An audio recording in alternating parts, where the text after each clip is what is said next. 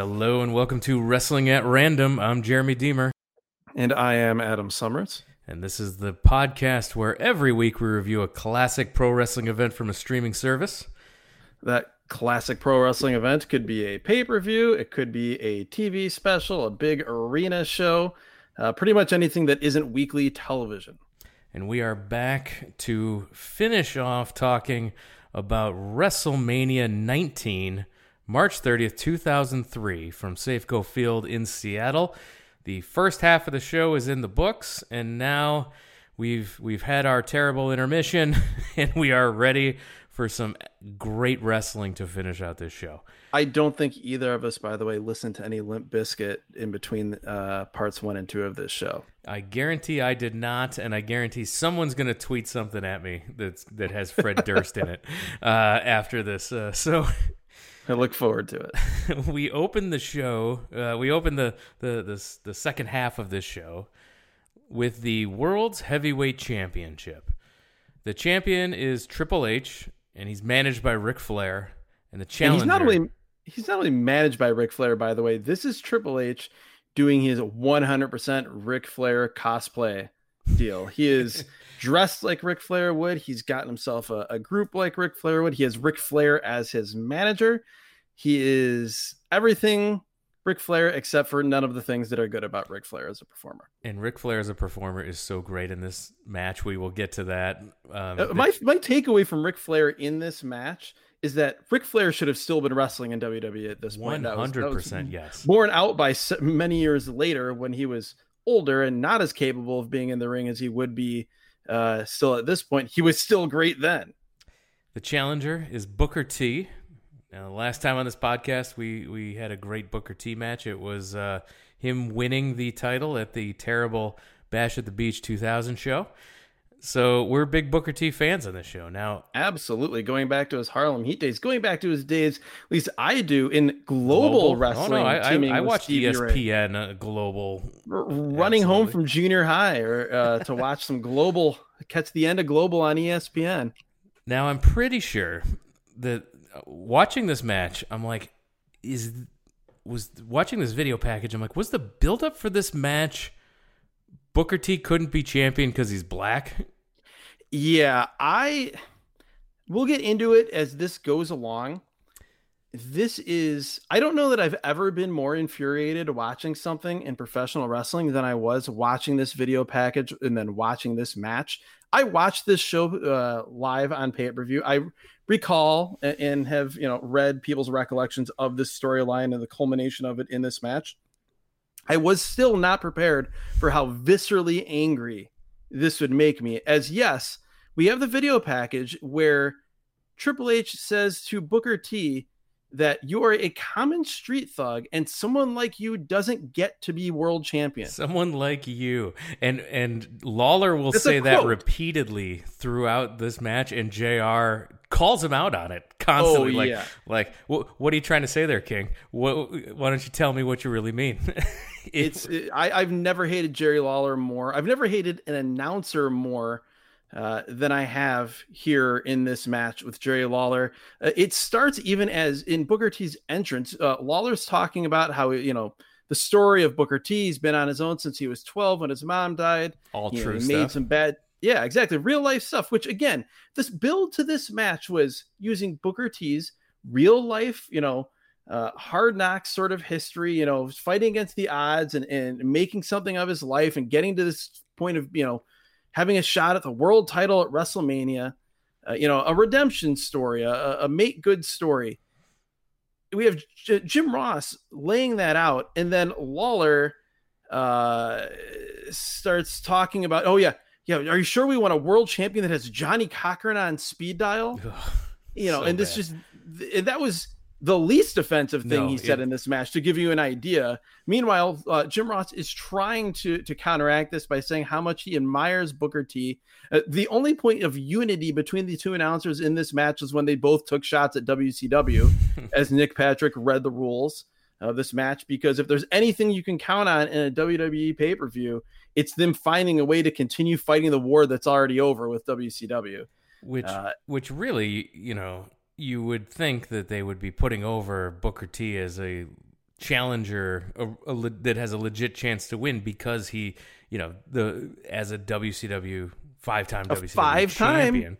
Yeah. Now, winning being a WCW champion, you could have said, hey, that was a big deal. There were some good guys that were there at the time that he beat, and it really was a thing, and you really could have made it seem like it was an accomplishment, but they just couldn't help themselves and had to. They literally say him. that it's a joke. They literally say WCW is a joke. They say that him winning the championship was a joke. And again, this is a couple years into them owning the rights to everything WCW. You're not winning a war here. You're just cutting yourself off at the knees. Just impossibly stupid. And we have basically, as the match starts, Lawler continues saying very, very thinly veiled racist stuff, like from the beginning, and does not stop. At least the match was good. Because the build-up is terrible. The announcing is terrible. Everything is terrible, except the match was actually good. Big chops back and forth to start out. People are getting behind Booker. He's immediately cut off with a spine buster by Triple H. We got a good comeback by Booker T. Hard shots, good kicks. Well, how about Booker very early hitting an arm drag off the top rope? Triple H goes to the top and he's in full Flair cosplay mode. I'm expecting him to get press slammed off the top rope. Instead, Booker runs up the ropes and hits him with an arm drag. Yeah, Booker looked great early here, except for when he hit a much less good spinebuster on Triple H. Yes, this was in the pantheon of great Booker T spinebusters throughout the years. This one would be several pages down the list. Triple H tries to come off the second turnbuckle, but eats a super kick by Booker. Perfectly timed. Yes. This was awesome. Sort of a flying super kick, almost like a jump side kick. And he nails him with it, but he nails him with it in a perfect pro wrestling way. It wasn't like he actually killed him, but it sure looked good like pro wrestling. Yeah. Booker T goes for another kick, but Triple H moves. Booker ends up crotching himself on the top rope out to the floor. And here, Flair picks up Booker like he's going to drop Booker's leg across his knee, classic Flair figure four setup. But instead, he drops him knee first across the ring steps. That was great. So now this is going to injure Booker's leg for the rest of the match. Flair on the outside is going absolutely nuts. He's going berserk, cheering on Triple H. He is amazing at ringside. He's an amazing manager at ringside. He was great. He was great at being Ric Flair while not taking away from the match, but he was at his Ric Flair best. We also have, when that spot happens on the steps, Lawler is saying that Flair was just trying to help him back in the ring, and Jim Ross loses it and says that logic went out in 1982. Like he completely goes nuts. So there's that. Then we have an awesome spot where Triple H goes for his Indian Deathlock. Initially gets a regular Indian Deathlock, then rolls over to his stomach and presses up. Jim Ross is losing his mind over, I haven't seen this move in a decade. And I'm thinking back and saying, well, yeah, that's true for the most part, but neither of them realized that this was Triple H's finisher in WCW as Terror Rising, which we talked about in 1995. I remember him, having that brief cup of coffee in WCW, and he lost the match to Alex Wright at Starrcade, I believe, 94, and really wasn't seen again. But he used this as his finisher. So I loved that he was going against a WCW guy, and he pulled out his old WCW finisher against him. This Indian Deathlock was awesome, and this move should come back. Especially the second half of it, where he gets him in it and then rolls over to his stomach. I like the first half of it. Come back. Yeah, I like the first half of it too, where he's like using his other leg to push on it for additional pressure, then rolls it over. This move should come back, but probably with a different name in 2020. But it was perfectly executed here. This was great, and one of my favorite things happens here, where Triple H, he's been working over Booker's leg this whole time. He tries to whip Booker into the corner, but he collapses due to the damage done to his knee. I love that every single time. Yes, Booker absolutely was fantastic here. It shows that the injury is so severe that it subverts the laws of wrestling physics, that when you get thrown into the ropes, you have to keep running. He just couldn't do it. Meanwhile, Jerry Lawler he's saying Booker has made wrong decisions all his life. A few minutes earlier, he makes a horrible comment. What was the quote? That Booker T's family portrait is a courtroom sketch. Yes. Like I was just like, how did this make air? How is this? Flair. It's completely indefensible. No, it was awful. Especially in 2003. It's bad enough when you see really overt stuff when you're watching like Mid-South from 1983. Yeah. This is 2003 in the WWE. They were all in on a racial angle in 2003. It was not great. And so what was great was Flair on the outside screaming, "Get up, you damn fool." Yes, at Booker. That was fantastic. Triple H, he goes for the pedigree. Booker scoops the legs out. Triple H, from his back, kicks Booker, who squashes Nick Patrick in the corner, but he's okay. This needs to come back, where the referee can get touched and doesn't automatically, he's not murdered just by having physical contact with a wrestler. I liked that Nick Patrick was like, I got squashed, I'm okay. I will say I was a little bit disappointed in the moment because very few referees take a ref bump better than Nick Patrick. You kind of think someone's on the grassy knoll when he goes down, but no, he absorbed the contact here. He's a large man. He's about the size of a lot of these wrestlers, so he absorbs the contact and keeps going. Booker had a roll up for a near fall, follows it up by nailing the axe kick, but he's too weak. And that was his finisher. That was his finisher because the bookend was the same move basically as the rock bottom, and you can't have two guys with the same finisher here in this company. So yeah, the axe kick was his move. But he was too weak to cover right away. He can only get the arm over, so Triple H kicks out. Remember that, by the way, for a couple minutes from now. So this was we saw a similar spot in the Chris Jericho Shawn Michaels. We see it here. It's been established on this show that if you get hit or if you hit someone with the finisher, but it takes you a little while to get there, the opponent is going to kick out. Especially if you can only get an arm over. Yes, exactly. Booker T to the top rope. He nails Flair, who tries to interfere, and Flair goes down in spectacular fashion. I loved Ric Flair taking this bump here. Yes, and then Triple H catches Booker, who had been distracted by this, goes for the superplex. Booker punches him off, and then Flair tries to catch him again on the apron. Booker fights him off again, so that was awesome. That was, sort of a little surprising kind of flip of the script for outside interference. Then Booker on the top rope, talk about resurrecting old WCW finishers. Booker T hits the Harlem Hangover. Which is a somersault leg drop off the top rope by a man that's got to be 6'3", 6'4", pro wrestling weight, at least 250, 260 pounds. Holy, this was awesome. That was awesome. JR is screaming. He was screaming about how Flair has no business being up there. He's doing his damnedest to make this match important, despite Jerry Lawler trying to make it not seem that way. And JR continues his greatness all night.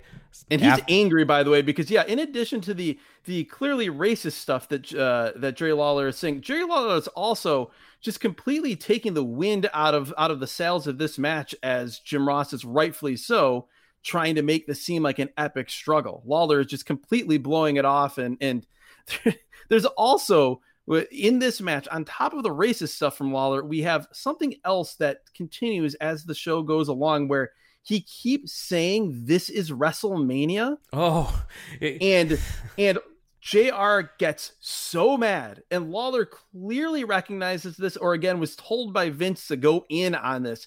And he, particularly as we go along the last couple of matches, he says it over and over and over again, trying to get Ross to react on air. It is, if you're paying attention closely, it's one of the more uncomfortable shows to watch from an announcer chemistry standpoint, with Lawler and Ross on here, which is shocking considering how long they worked together. And it usually wasn't like this. No. And JR was so great though. And So after the Harlem Hangover, this is a huge move, like you mentioned. Flair ends up putting Triple H's foot on the bottom rope to break up the pin. Booker goes off the top looking for the axe kick again, but crumbles to the ground with his injured knee. And Triple H hits a pedigree, doesn't cover right away, gets the hand on him. 1, 2, 3. He gets the pin. Still heavyweight champion Triple H. Booker does not kick out. This finish was a burial 6 feet underground of Booker T. This whole thing, all of it was unforgivable. The racist storyline, the racist announcing, the fact that you're at least expecting that the guy who is clearly the face and the underdog and who's being told that he does not deserve to be the champion because of quote unquote who he is, you're expecting he's going to be vindicated. He's going to get his victory in the end. He loses. He's made fun of throughout the match. And he loses in a way that makes him look like an absolute geek compared to every other main eventer on this show who was able to kick out from this exact same situation. So this was like I said, the most offensive on 3 or 4 different levels matches and storylines that I've seen in my 36 years as a pro wrestling fan. No, this was awful. So I had to go back and refresh my memory on was everyone outraged? Am I looking at this through 2020 eyes, or no, is everybody out as outraged as me? And I went back and everybody hated this angle going into this. And some tried to defend the racial angles leading up to the match by saying that since Booker was going to win at the end, which was the original plan, it was okay. Yes, that would be, even though it's not defensible, that would only be the moderately logical, reasonable defense to this, was that you have a dastardly heel who's saying and doing horrible things, but he's going to get his comeuppance.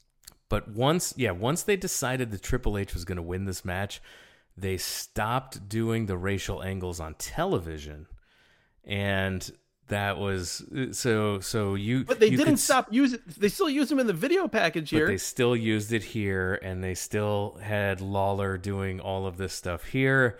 This was the match where JR has had enough of Lawler's crap, like we mentioned.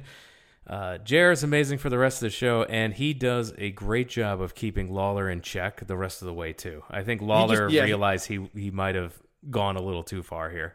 Yes and no. He shuts him. I mean, JR does a good job the rest of the show of shutting him down, but I disagree that Lawler realizes that he's gone too far, because in the other matches that he calls on the rest of the show, particularly the Austin Rock match, he keeps still doing the "This is WrestleMania" He goes to thing, "This is WrestleMania" thing. Yeah, that's that. You can hear it. You can hear it in his voice. Yep. You can hear it in his voice what he's trying to do with that. It's unmistakable. 18 minutes, 47 seconds in this match. The action in this match was good. Absolutely. It's just everything else around about it. The finish, the announcing, and everything around this match is just garbage. No, the finish for all the stuff they did, for them to finish this way and apparently this had come on the heels of similar burials of other guys who were getting the main event push, like Rob Van Dam. Well, I also can't remember if it was, I believe it was around the same time when they brought in Scott Steiner, and then Triple H did everything he possibly could to sandbag Steiner and make him look bad in their matches. After Steiner, initially, when they brought him in and they started building to that feud, he was over and it was working. Sure, and then, absolutely. And then it wasn't. Vince McMahon versus Hulk Hogan in a street fight. Now, this is one of the matches you could have considered to have been the main event. This got some of the most television time leading up to WrestleMania. So while not in the final position, while still 2 more matches to go, this match was considered, one of the biggest draws. It's actually on the cover of the DVD is Vince McMahon and Hulk Hogan in this street fight. And it is bizarre to think that this is actually a professional wrestling match that's happening. But the video package is actually great. It's disappointing that it's Cole calling this, but they talk about it being 20 years in the making. The video package chronicles the history between these two men. and they interweave sort of storyline with reality as they talk about Hogan turning on Vince in the steroid trial and testifying against him, as that being what planted the seed, for Vince to hate Hogan. They showed footage from the steroid trial, and Yes, Vince McMahon is legit wearing a neck brace. I cried with laughter. I had no idea that he legit had a neck brace on for this trial. Oh, Carney to the end, for sure. I need to go back and reread everything about that trial. We don't have time to talk about it now. That's not why you called. We got to talk about this match. But yeah, holy cow, I was crying with laughter. This video package was fantastic. They talked about Hogan leaving for WCW and how that just stabbed Vince in the back. Well, and then they go overboard. And this is clearly a Vince fed line to Cole before the show, where they talk about that he attacked he attacked Vince McMahon's family, trying to put the family out of business. Like we're seriously trying to make Vince McMahon the babyface here. No, but it was a great video package. 20 years trying to build up. This match is 20 years in the making, and we see footage of the contract signing of this match.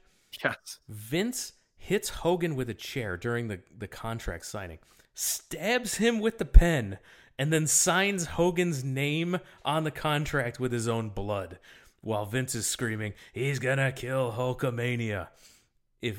This was a pretty cool looking angle, from the video package. I don't know how it played on television, but the common theme of this show was whoever was putting together the video packages in WWE in 2003 should have gotten an Emmy Award, because they were off the charts perfection, every single one. If I'm not mistaken, and maybe the timeline is wrong, but I believe the guy that did a lot of at least the video opens and maybe the packages as well was that David Sahadi, who eventually then went to TNA and did some of their very good video opens or video packages. It was fantastic work up and down this show with these video packages. This was no different. Absolutely. We're told that if Hogan loses, his career is over. Well, not only is his career in WWE over, at one point, Michael Cole says, and Taz agrees with him, that if he loses, he will not be allowed to wrestle anywhere in the world.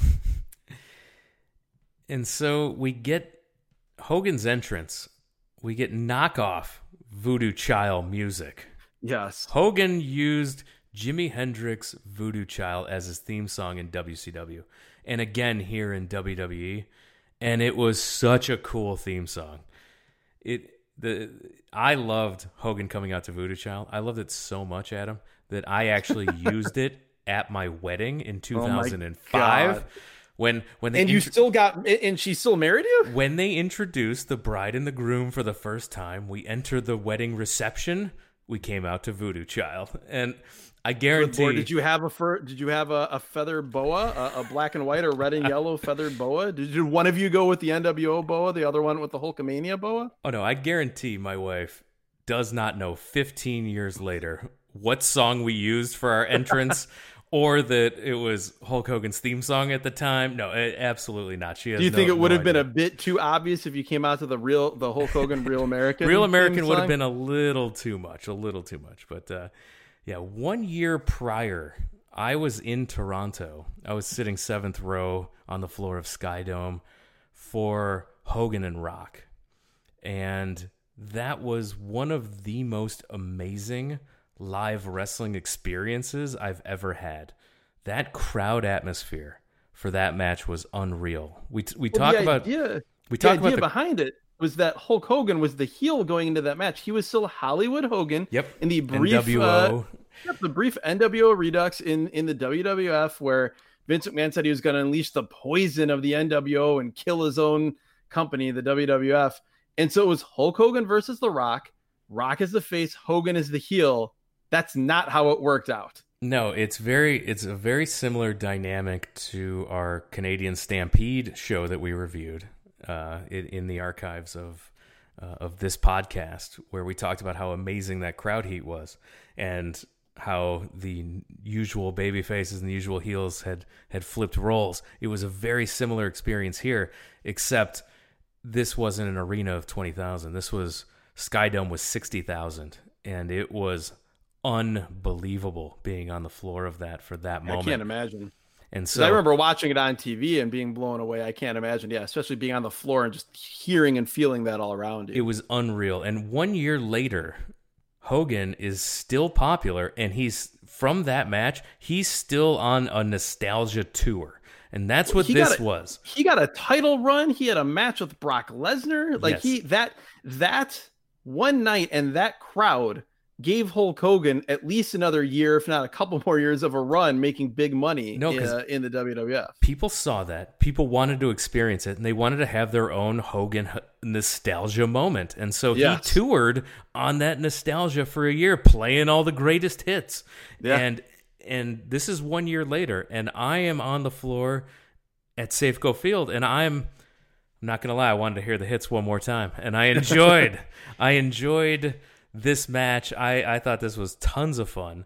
And it was far better than it had any right to be, given that you had a gigantic Hulk Hogan who could barely move, and Vince McMahon, who is roided to the gills and not a professional wrestler. No, Vince McMahon is borderline bigger than Hogan here. Oh, yeah.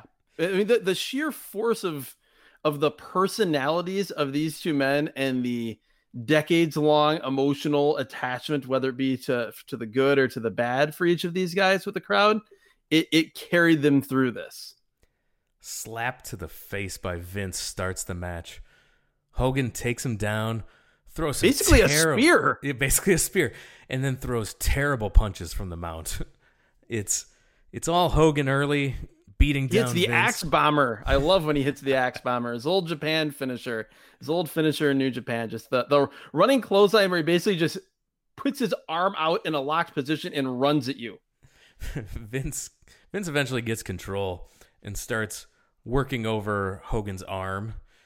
The crowd starts cheering for Hogan, but Hogan's he's on his knees and he's losing a test of strength to Vince McMahon for a long time. Test of strength spot is longer than the cruiserweight title match, I think. Yes. It was there, but it works. There's ebbs and flows, and Hogan almost powers out, and then Vince rakes his eyes or kicks him in the stomach. Yeah, eventually, but I'm like, come on, like this is Vince McMahon should not be like, Hulk Hogan should power out of this. Well, but then that's the whole reason that Vince booked this match for himself, so that he could get one, even if he doesn't win the match, that he can get one over on Hulk Hogan in his mind and be winning a test of strength with Hulk Hogan. Yeah, so there's a kick to the gut. Vince throws Hogan outside. The match is pretty bad at this point, but it's about to pick up and get a lot more fun. Vince gets posted. Hogan nails Vince in the head with a chair, and Vince waffles him. Absolutely kills him. Vince is busted open, and it's a gusher. He is bleeding like he's on Starrcade 1986. It's crazy. He's bleeding everywhere. Hogan's punching the cut. It's absolutely gruesome. This is around the time, by the way, where they inform us casually that they did a Montreal screw job the previous month with Hogan and Vince, and I guess that's where Sylvain Grenier played into it. We didn't really get that much in the video feature, but they tell us that. Hogan swings for McMahon's head with a chair. Vince ducks, and Hogan nails a member of the Spanish announce team. Yes, Hugo Savinovich you talk about getting waffled. He gets obliterated here. He's bleeding. The trainers come out and take him away. Vince with a low blow and a chair shot to Hogan's head. Hogan's bleeding now too. Then Vince throws Hogan into the cameraman, which I got to chuckle over it. Hogan's on the announce table laid out. Vince gets a ladder, puts it next to the table. So between the two announce tables, he's got the ladder set up. He climbs to the top and then starts mocking Hogan, cupping the ear, and the crowd is angry. Bleeding profusely still at this point.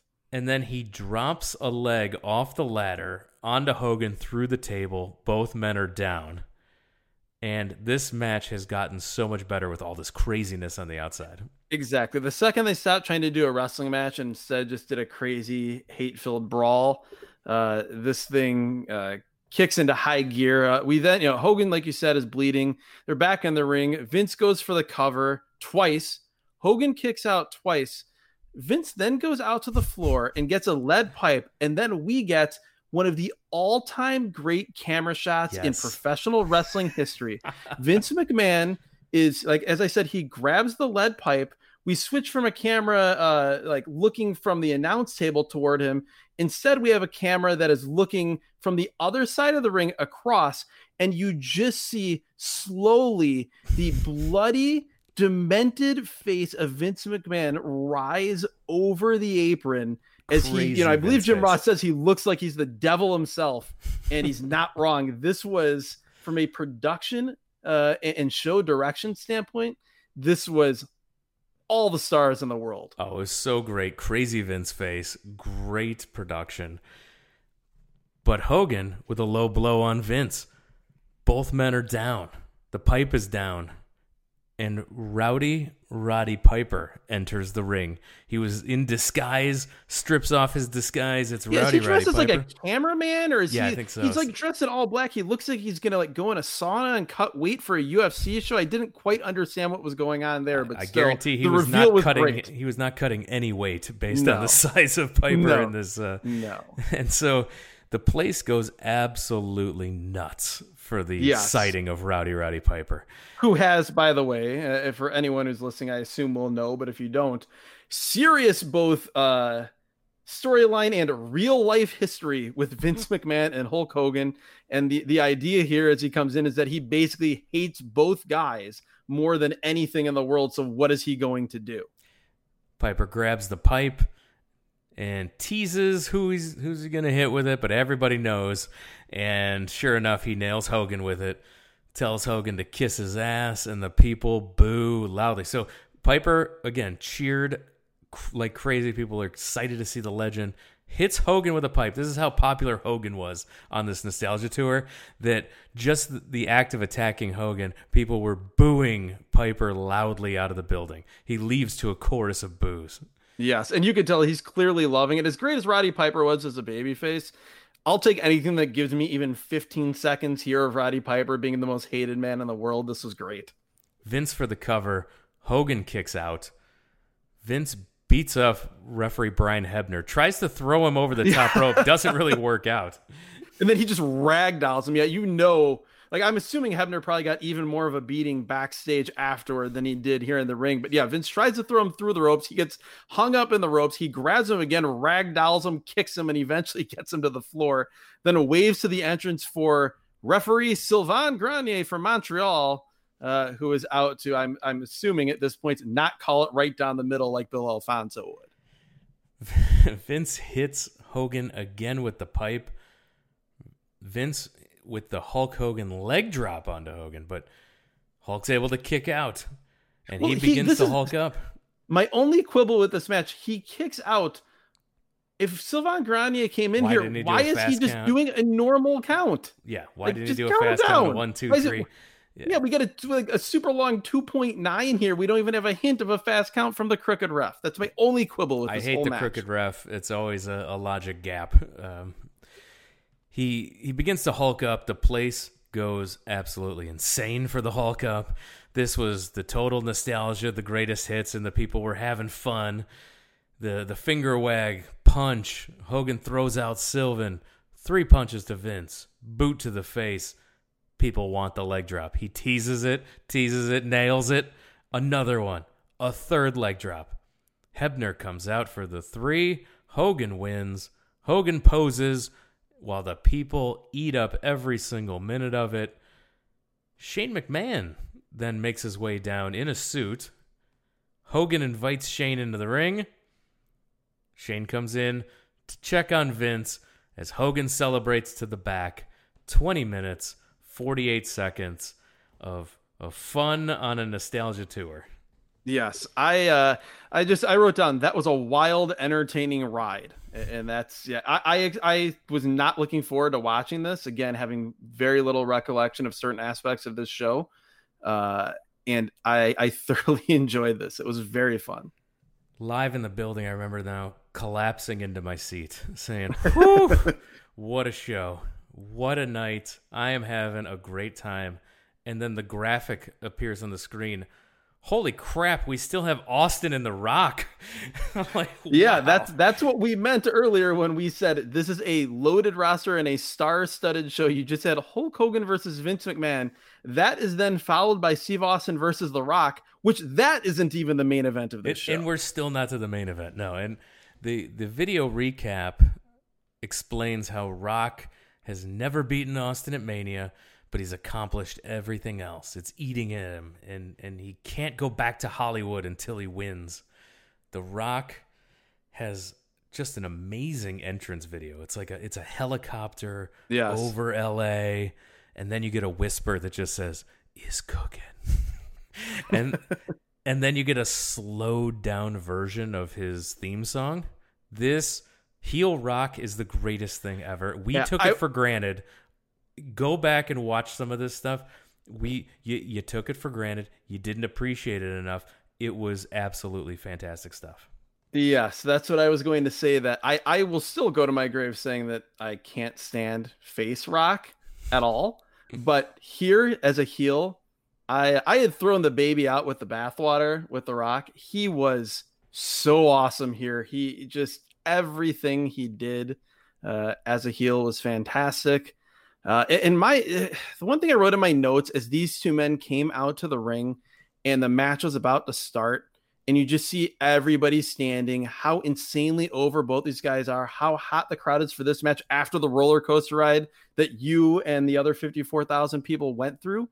It just dawns on me how wild it is to be watching this, and it's the last two legitimate megastars in North American pro wrestling going at it still as regular characters, on the TV show. And granted, that was, not long for the world either in terms of them being regular characters, but it just watching this now, it felt like the end of something, because as big of a deal as John Cena was, as big of a deal, if you want to say, as Roman Reigns was / is, neither of those guys approached the level of mainstream cultural crossover and just megastar status that these two men did.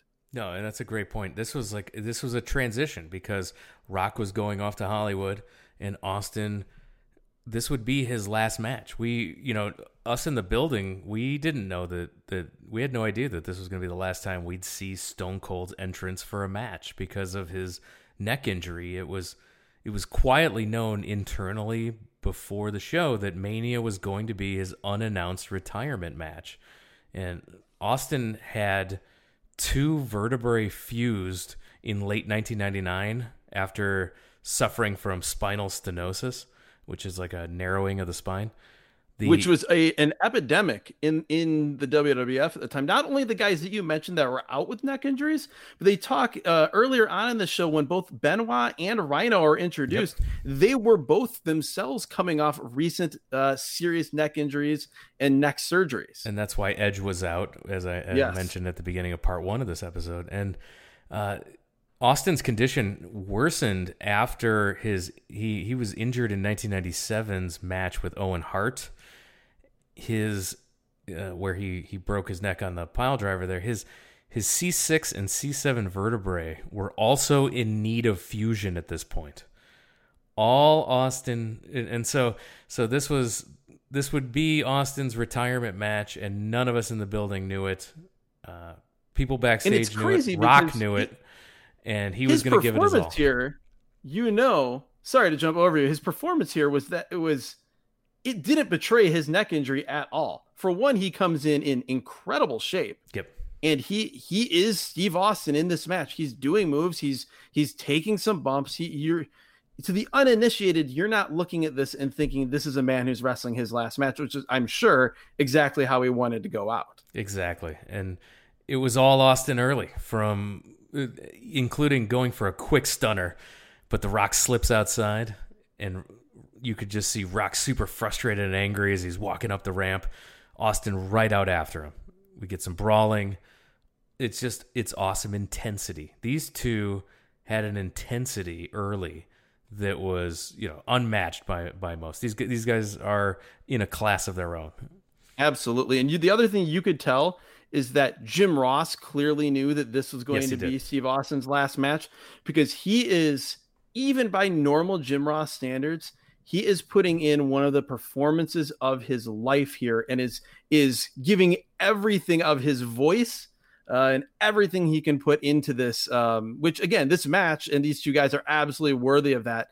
But it is notable how hard Jim Ross goes here.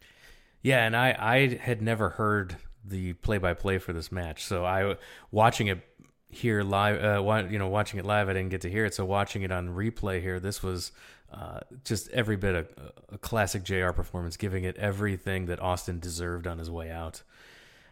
And we had Austin beating on the Rock all around ringside. Referees admonishing Austin for choking Rock, and while he's doing that, that gives Rock the opportunity to chop block Austin from behind. He does it once, and then he also he hits it a second time, if I'm not mistaken, right in front of the announcers. Then there's another great line or great back and forth, if you can call it that, where Lawler calls it a metal knee brace, and then Jim Ross is like, "What the hell else would you make a knee brace out of? Cotton candy?" Yeah. I lost it. I audibly started cackling on my couch, as I want to do from time to time while preparing to record this podcast as we watch these shows. Lawler then is clearly upset by this, and this is where he goes in hard on his "This is WrestleMania," this is WrestleMania, JR. as many times as humanly possible. And he's saying it with a tilt in his voice at the end of the word WrestleMania that is clear that he is trying to get Jim Ross as angry as possible. All the while, this epic historic match is taking place around them. Rock continues to work over the leg of Austin. Austin fires back with right hands, but gets cut off with a kick by the Rock, who then taunts the fans, and he was hated. This was so great. Just commanding the fans' hatred. Absolutely. Sharpshooter by the Rock. Which at this point, as he locks on the sharpshooter, I noted in my mind a few things. One, if he had just done the Scorpion King movie, why aren't they calling this the Scorpion Deathlock? It's true. Two, Jerry Lawler starts talking about Hollywood again. Jim Ross loses it and says, "I don't care. Who cares about Hollywood? I don't care about puppies. It's about two of the best ever going at it in a wrestling ring." It was great. The Rock drags Austin to the corner by the knee brace. This is one of those things we talk about in the podcast. We love the little things here, and This was a good one. The Rock dragging Austin by that brace. At this point, that the knee brace definitely wasn't made of cotton candy. He wraps Austin's leg around the post. Rock then goes outside, puts on Austin's vest, mocking him. This gets Austin fired up. He comes firing back. Both men go down after a double clothesline. They kill each other with that double clothesline. That's a spot you see often. This was, Jim Ross likes to say, "Oh, this is like a car wreck out on I-95. This sounded like that. Thesz pressed by Austin.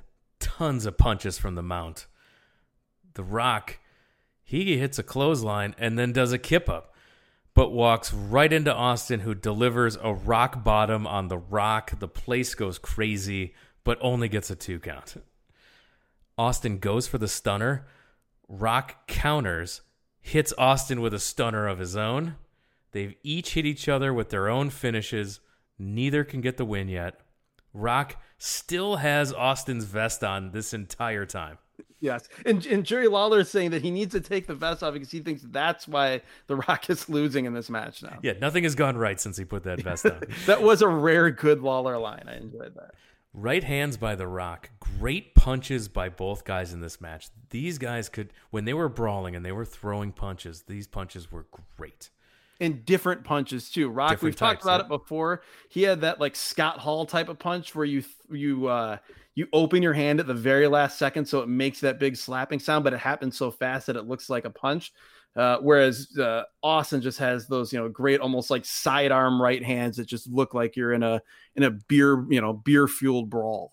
Austin hits a stunner out of nowhere, and Rock was always the best at taking a stunner. He bounces around. It's so great. He flips back. There needs to be, there's the Rick Rude sells the atomic drop. There's this Steven Regal makes faces or whatever. So there needs to be a Rock sells the stunner.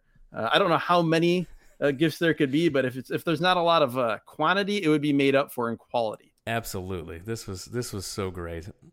Place is on its feet, but The Rock kicks out after that stunner. It was a great near fall. Austin tries to take the vest off of Rock, but Rock nails him with a low blow. The Rock goes for the people's elbow. Austin throws Hebner down because Hebner's trying to keep him from getting at Rock in the ropes. Austin kind of throws Hebner to the side, and in that split second, Rock is able to hit the low blow. The Rock goes for the people's elbow, but misses. A stunner attempt countered into a spine buster. The vest is off, and he hits the people's elbow. At this point, I note that, and this is the understatement of the year, but the crowd is absolutely living and dying with this match, which again is incredible given what the emotional I told you how exhausted I was going into this match, and we were right back on the roller coaster. So Austin kicks out after the people's elbow. Everyone's on their feet, like you mentioned, going crazy. Rock bottom by The Rock. Austin kicks out. At this point, Lawler is losing his mind. Ross is absolutely losing his mind. He's just, again, you're seriously wondering if his voice is going to go out at any point. Disbelief on The Rock's face with this kick out. Austin fights out of the rock bottom, but Rock is able to hit another one.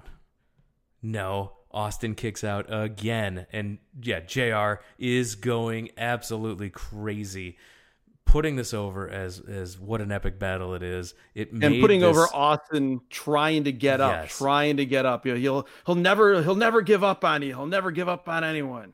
Yes, this match is amazing. I'm having such a great time rewatching this. Austin fights his way up, and The Rock hits a third rock bottom, this time for the win. And before he hits it, though, it's great. He sort of locks him in position for the rock bottom and kind of looks around and takes it all in, then hits him with the third one and gets the win. Just, fantastic wrestling, fantastic storytelling, great announcing from Jim Ross, even with Lawler trying his hardest to drag it down. You get The Rock celebrating, and then you can see Rock say something to Austin as he's celebrating.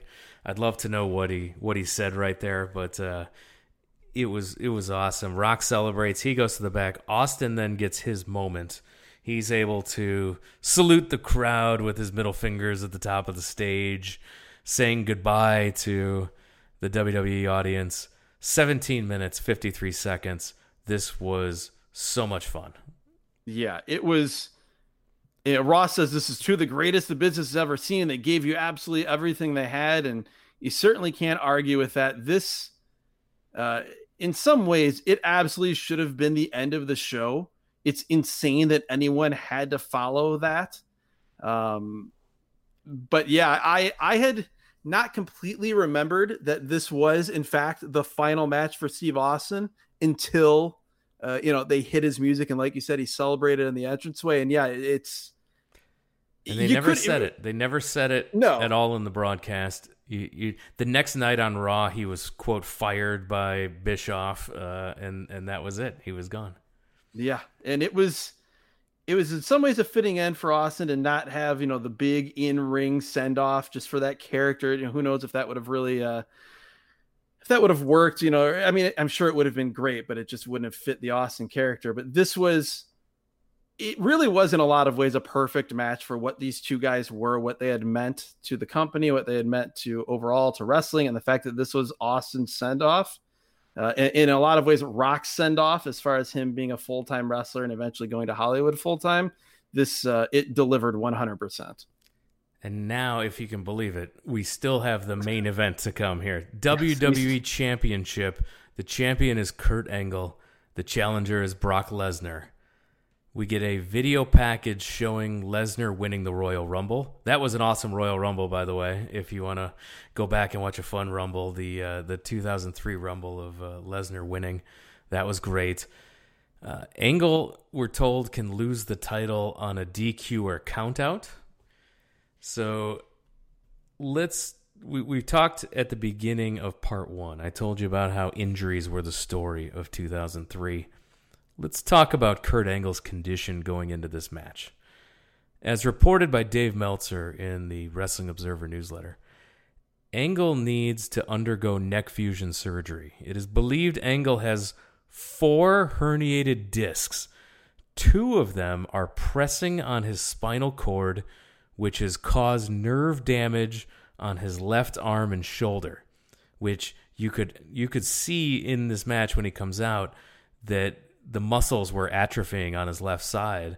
And Michael Cole even brought it up that he's dropped weight to be quicker in this match. Yeah, they said that he had cut 7 pounds to be quicker. And yeah, he still physically, like at first glance, looked great, but when you looked closer, yes, you could tell that one side was smaller than the other. The surgery was originally scheduled for March 17th, this show being on March 30th. But it's being moved to early April. The original plan for the WWE Championship was the title would change hands on March 11th, Kurt Angle losing to Brock Lesnar in Pittsburgh, which didn't happen because Angle himself asked Vince McMahon on March 10th to allow him to do the match at WrestleMania.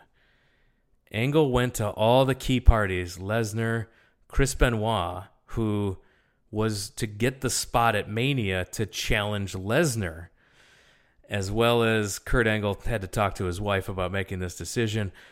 McMahon was expecting that Angle would change his mind at the end, but he didn't. And Angle would go to the ring at WrestleMania with limited strength on the left side of his body and being in extreme neck pain. So we mentioned earlier Chris Benoit was in the tag team title match. They would have had, if Kurt had gone and done his neck surgery, he would have lost to Lesnar at the SmackDown show. Lesnar would come into Mania as champion and defend against Chris Benoit. But instead, Kurt Angle is going to fight through this pain. So Angle's out first. We get tons of pyro for him. Michael Cole is losing his voice at this point. Lesnar comes out. He's got his ribs taped up. And we're alerted to the fact that this is Lesnar's first WrestleMania, and he's in the main event of his first WrestleMania. And what a performance this guy lived up to. In your first WrestleMania being in the main event, Lesnar did an amazing job, and Kurt Angle was an absolute monster to be able to power through that neck pain in this match. If you didn't know that he had neck problems going into this, you would have had no idea the way that Angle wrestled this match. Yeah, absolutely. No, he was fantastic. He looked great. And yeah, there was nothing that would indicate that this was a guy who needed serious surgery and really shouldn't have been in the match. We also had in the video feature, they showed us where on SmackDown, and maybe that was that Pittsburgh show that you talked about, where the Eric Angle. Yes. Where it was Angle. It was supposed to be Brock Lesnar versus Kurt Angle for the WWE title. And Angle comes out with his, he's wearing his warm-up jacket with the hood up. Lesnar comes out, immediately bull rushes him, hits him with the F5, and goes to pin him. But then right as it's about to be a 3 count, he gets up because he sees Team Angle out on the entranceway. At that point, Kurt Angle then comes into the ring, rolls out this mystery man, lays down like he's hurt. But then when Lesnar goes to cover him, he's not hurt.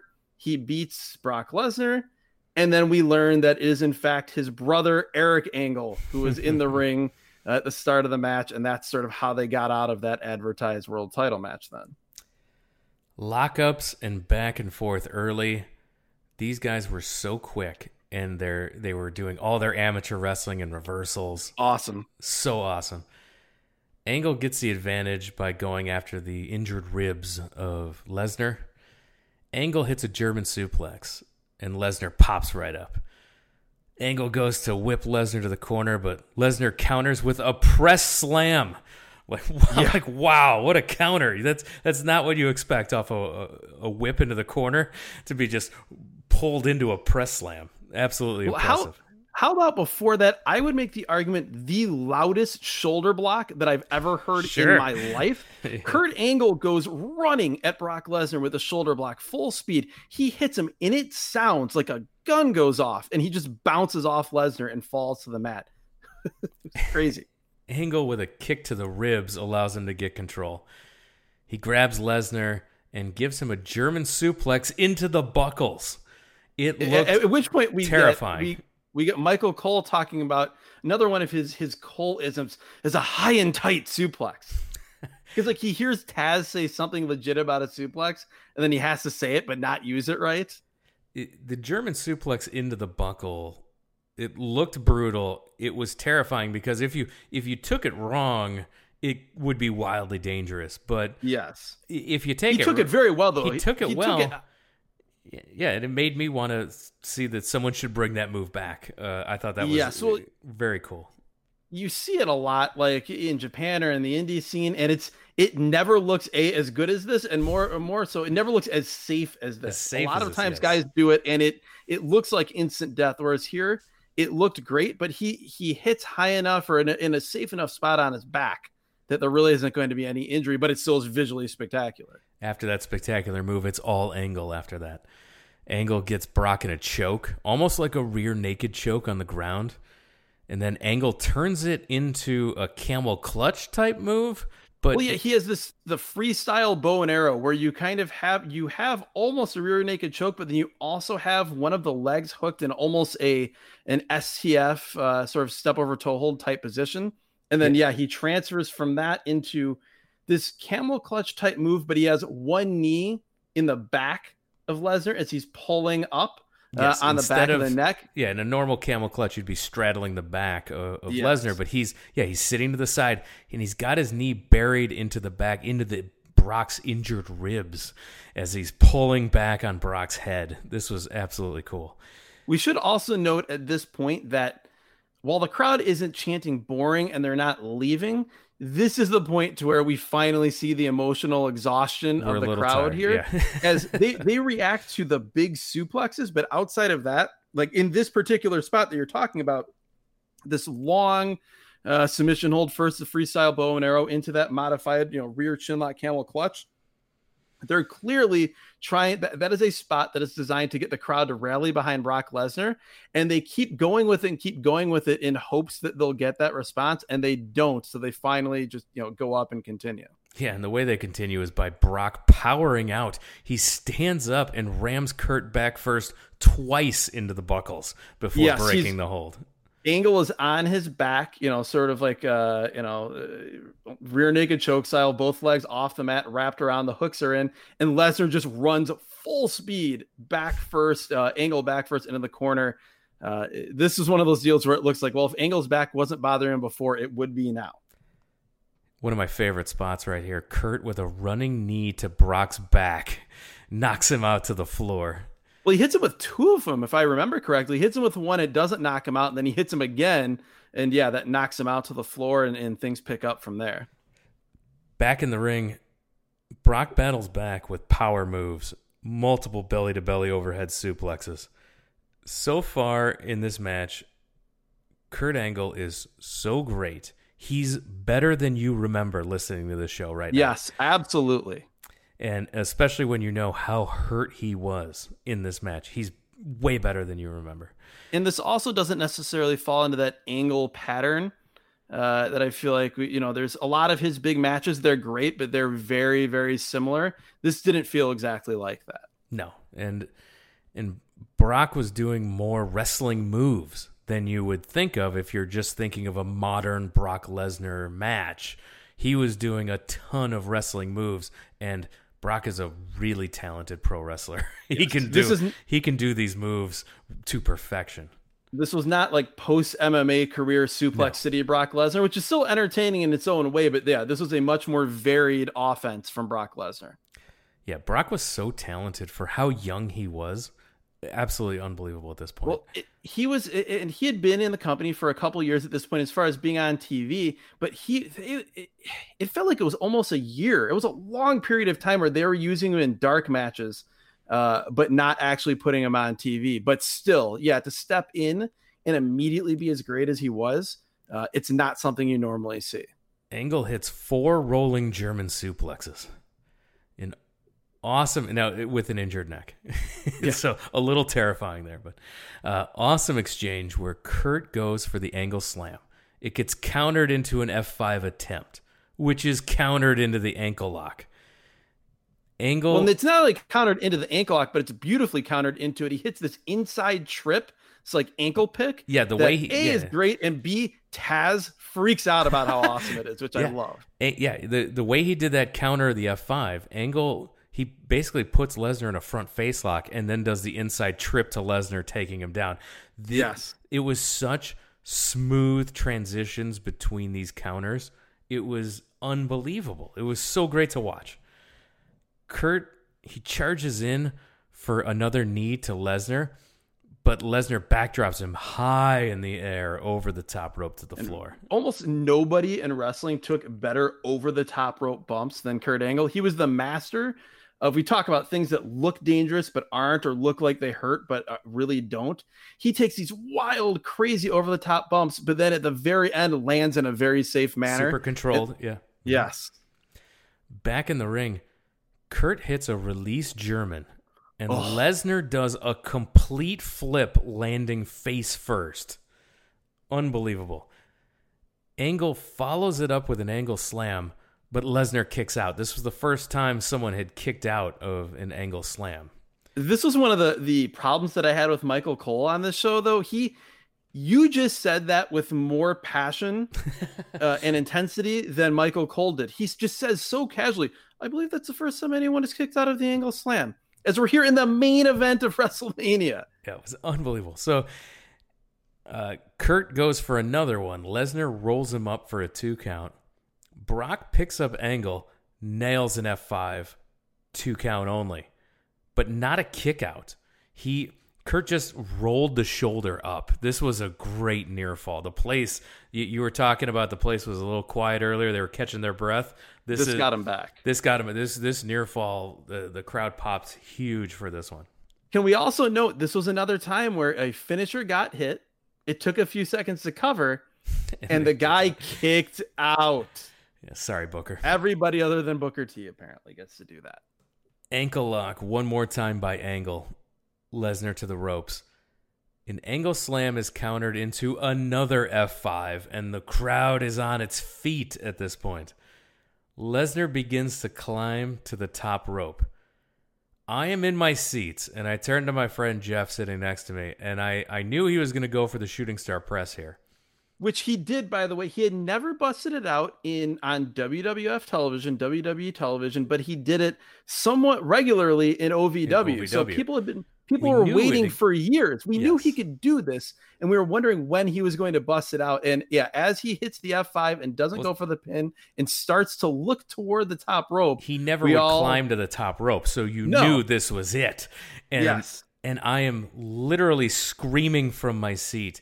He's too far away. He's 3/4 of the way across the ring, and that's not an exaggeration. No, he was so far away, and I'm screaming it from my seat.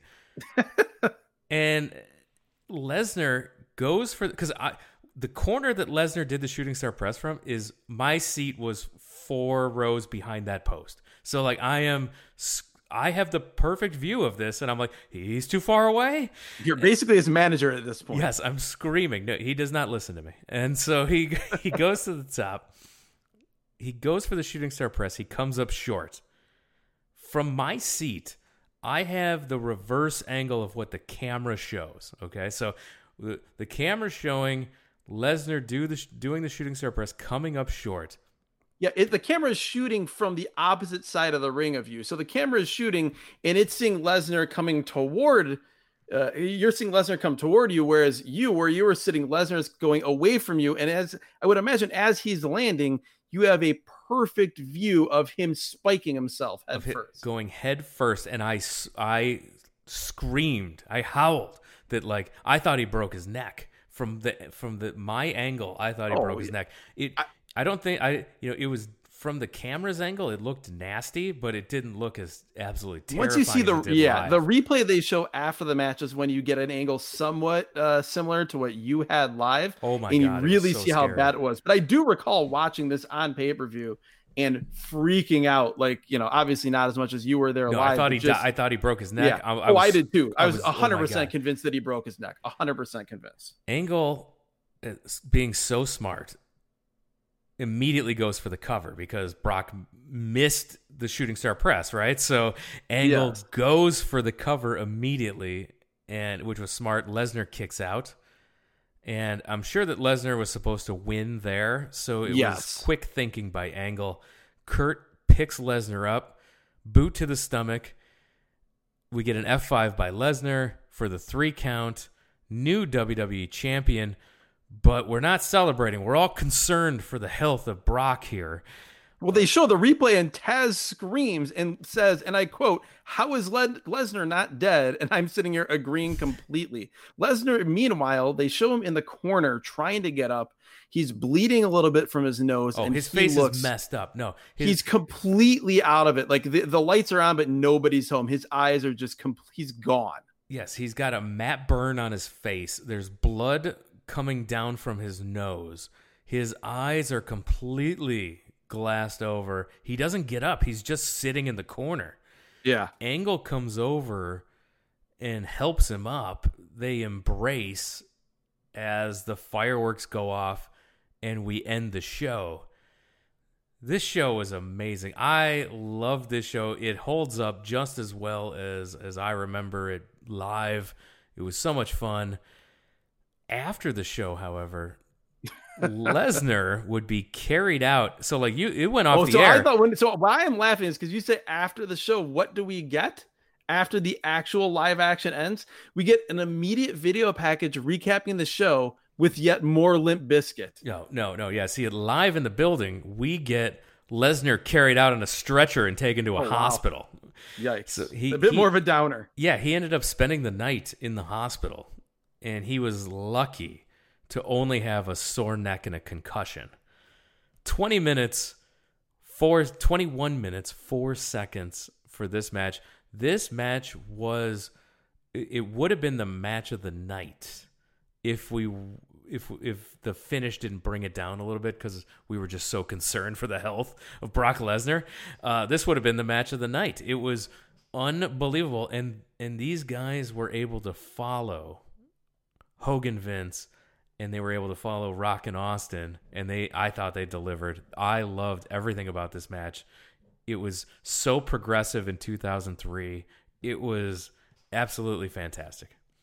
I thought it was very good. I didn't necessarily think you might be a little bit higher on it than I was. Again, I think for me it might be, well, A, I wasn't there live, and then B, I think if this match had happened on a normally structured show where you didn't have 2 exhausting main events before that, and you had the crowd reaction that the match deserved, I think it maybe would have felt a little bit better than it did. Very but no, true. I mean, if it had gone on earlier and had more of crowd reaction, absolutely, I think it'd be remembered. If this was like the main event of SummerSlam or the main event of, well, I won't say the Royal Rumble because the Rumble match goes on last, but the main event of a major pay-per-view that didn't have Austin and The Rock and Hogan and Vince beforehand, I think it, maybe even have a higher opinion of it. But no, very good action. Very entertaining show. Like I said, a few things that I absolutely despised from the show, but by and large, I mean, I would have to go back and watch other WrestleManias, but I can't think of too many that had more. No, top to bottom. Yeah, top to bottom, both good, good fast-paced action early, and then 3 main events that all delivered in completely different ways. It's hard to find outside of the abhorrent Triple H Booker T storyline and announcing and the way that played out, and the dumb cat fight thing. Outside of that, you really can't find too much to fault with this show, if really anything. So things that you didn't see watching this on television that happened in the arena. So John Cena actually made an appearance in Arena. He was supposed to challenge a couple famous rappers to a rap battle, but no one showed up. So he did his raps with cardboard cutouts of the other rappers on the stage. Wow. Fabulous was his scheduled antagonist, but he pulled out 2 days before the show. Live, it was super fun, and this was John Cena's first WrestleMania appearance, and I really enjoyed that action. And Cena had made the proclamation that he would be in the main event of WrestleMania as soon as next year. While he did not make it to the main event next year, he would be in one of the main event matches in WrestleMania 21. Yeah, and it's pretty cool symmetry that his first WrestleMania appearance was the last WrestleMania appearance and last match of Steve Austin. It was a perfect encapsulation of the transition that was happening here. Exactly. And the other thing that aired in the arena, we got a Goldberg video package in the arena announcing that Goldberg was coming to WWE after this event. So how did the crowd react to that? The guys next to us were not Goldberg fans, but the majority of the arena was thrilled. So I assumed that the guy who didn't like Goldberg also liked Limp Bizkit. So I don't take his opinion. Take it with a grain of salt. But I think that Goldberg coming to WWE got a huge reaction. And it was believed that Rock's agreement to stay on for an extra month after this WrestleMania and work the Backlash pay-per-view was largely predicated on Goldberg signing. Rock had been the major impetus in getting the deal done. As both McMahon and Goldberg were at first reluctant about it, Rock helped make that happen. So Goldberg and how WWE screwed up Goldberg coming. That's another podcast. Well, I recall a backstage segment in one of Goldberg's first nights in where he did a back and forth with Goldust, and Goldust put a wig on him and he just stood there and let it happen.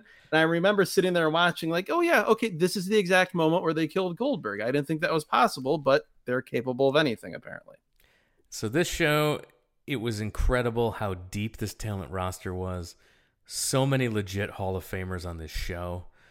I was surprised that it did so poorly with the amount of buys and everything going into the show. I wonder if it was the Vince Hogan stuff that didn't draw well, or if Angle and Lesnar just didn't have the mainstream appeal. I don't know I think why too, this show wasn't a success. This was still also at the height, or I don't know if height is the right way to put it, but I can just think back to how I felt at this time. And granted, I did order it, but I don't think you can put a fine enough point on how disillusioned people who have been longtime fans of WCW and of ECW were at this point with wrestling and the direction it had taken, with those two companies dying and then just being buried 6 feet under by the WWE. And if you were a non WWF/WWE fan growing up and they were the ones who won and that presentation was what won, I think for some people they needed a break, and some people came back years later, and as we've seen as the years have gone by, a lot of people never did. Best match for you on the show? Rock Austin, I think, by far. And there's a lot of good stuff in this show. I really like Jericho Michaels, and maybe just strictly from in-ring work, like I said, particularly the second half of the show. But just Austin Rock was very, very good in ring. And then just the drama of those two guys, like I said, the scene of the last two true megastars in wrestling, and then Jim Ross just making that match, taking it to an even higher level. I would have to go with that. For me, it's Jericho Michaels. It probably would have been Angle Lesnar if not for the letdown at the end. But Jericho Michaels live and on the rewatch is so great. The storytelling in that match is so great. The build up to that match, I loved everything about the delivery and the presentation of this match. Jericho Michaels for me, hands down. Rock and Austin, there's no wrong answer here. There were so many great matches to choose from on this show. If you're going to go back and watch and you're going to pick and choose, go out of your way for Jericho Michaels. Go out of your way for Rock and Austin, and treat yourself to the main event as well, I'd say. Absolutely. Now, as far as worst match goes, I have no problem saying that even though the in-ring work of the match was fine, it's Booker T versus Triple H. Nothing Nothing infuriated me more than that on the show or on anything we've reviewed yet on this podcast, and probably anything that I've watched in my 36 years in watching professional wrestling.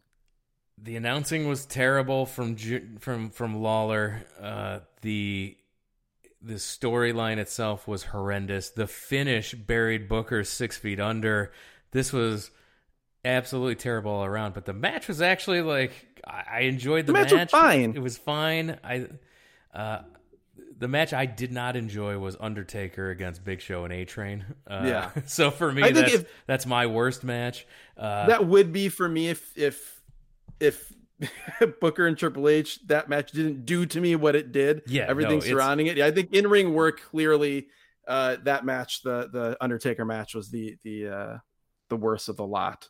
Yeah, absolutely. But top to bottom, I'd say it's hard pressed to find a better WrestleMania. I think this was one of the best of all time.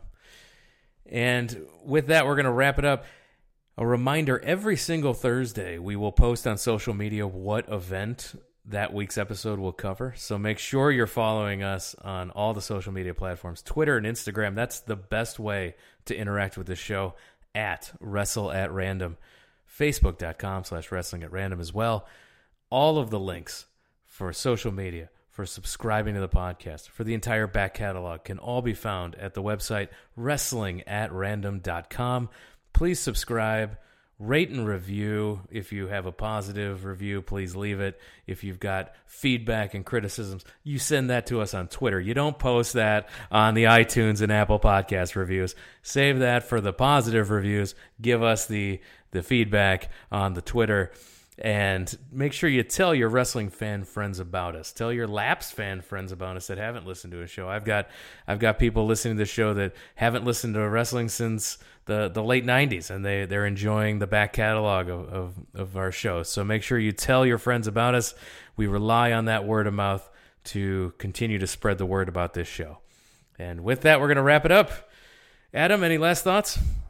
I don't know. I would agree that this was a great show. I feel like we're getting on the right track. The randomizer has done us pretty well these last two shows after forcing us to watch Bash at the Beach 2000. So hoping, having my fingers crossed that when we post on Thursday, it will be good news. But if not, it'll likely be a terrible show. And those are almost as much fun to review. So good times. Absolutely. It's definitely good times. Thanks for joining us, Adam. Absolutely. Thank you, Jeremy. Thanks, everyone, for listening. And we'll talk to you again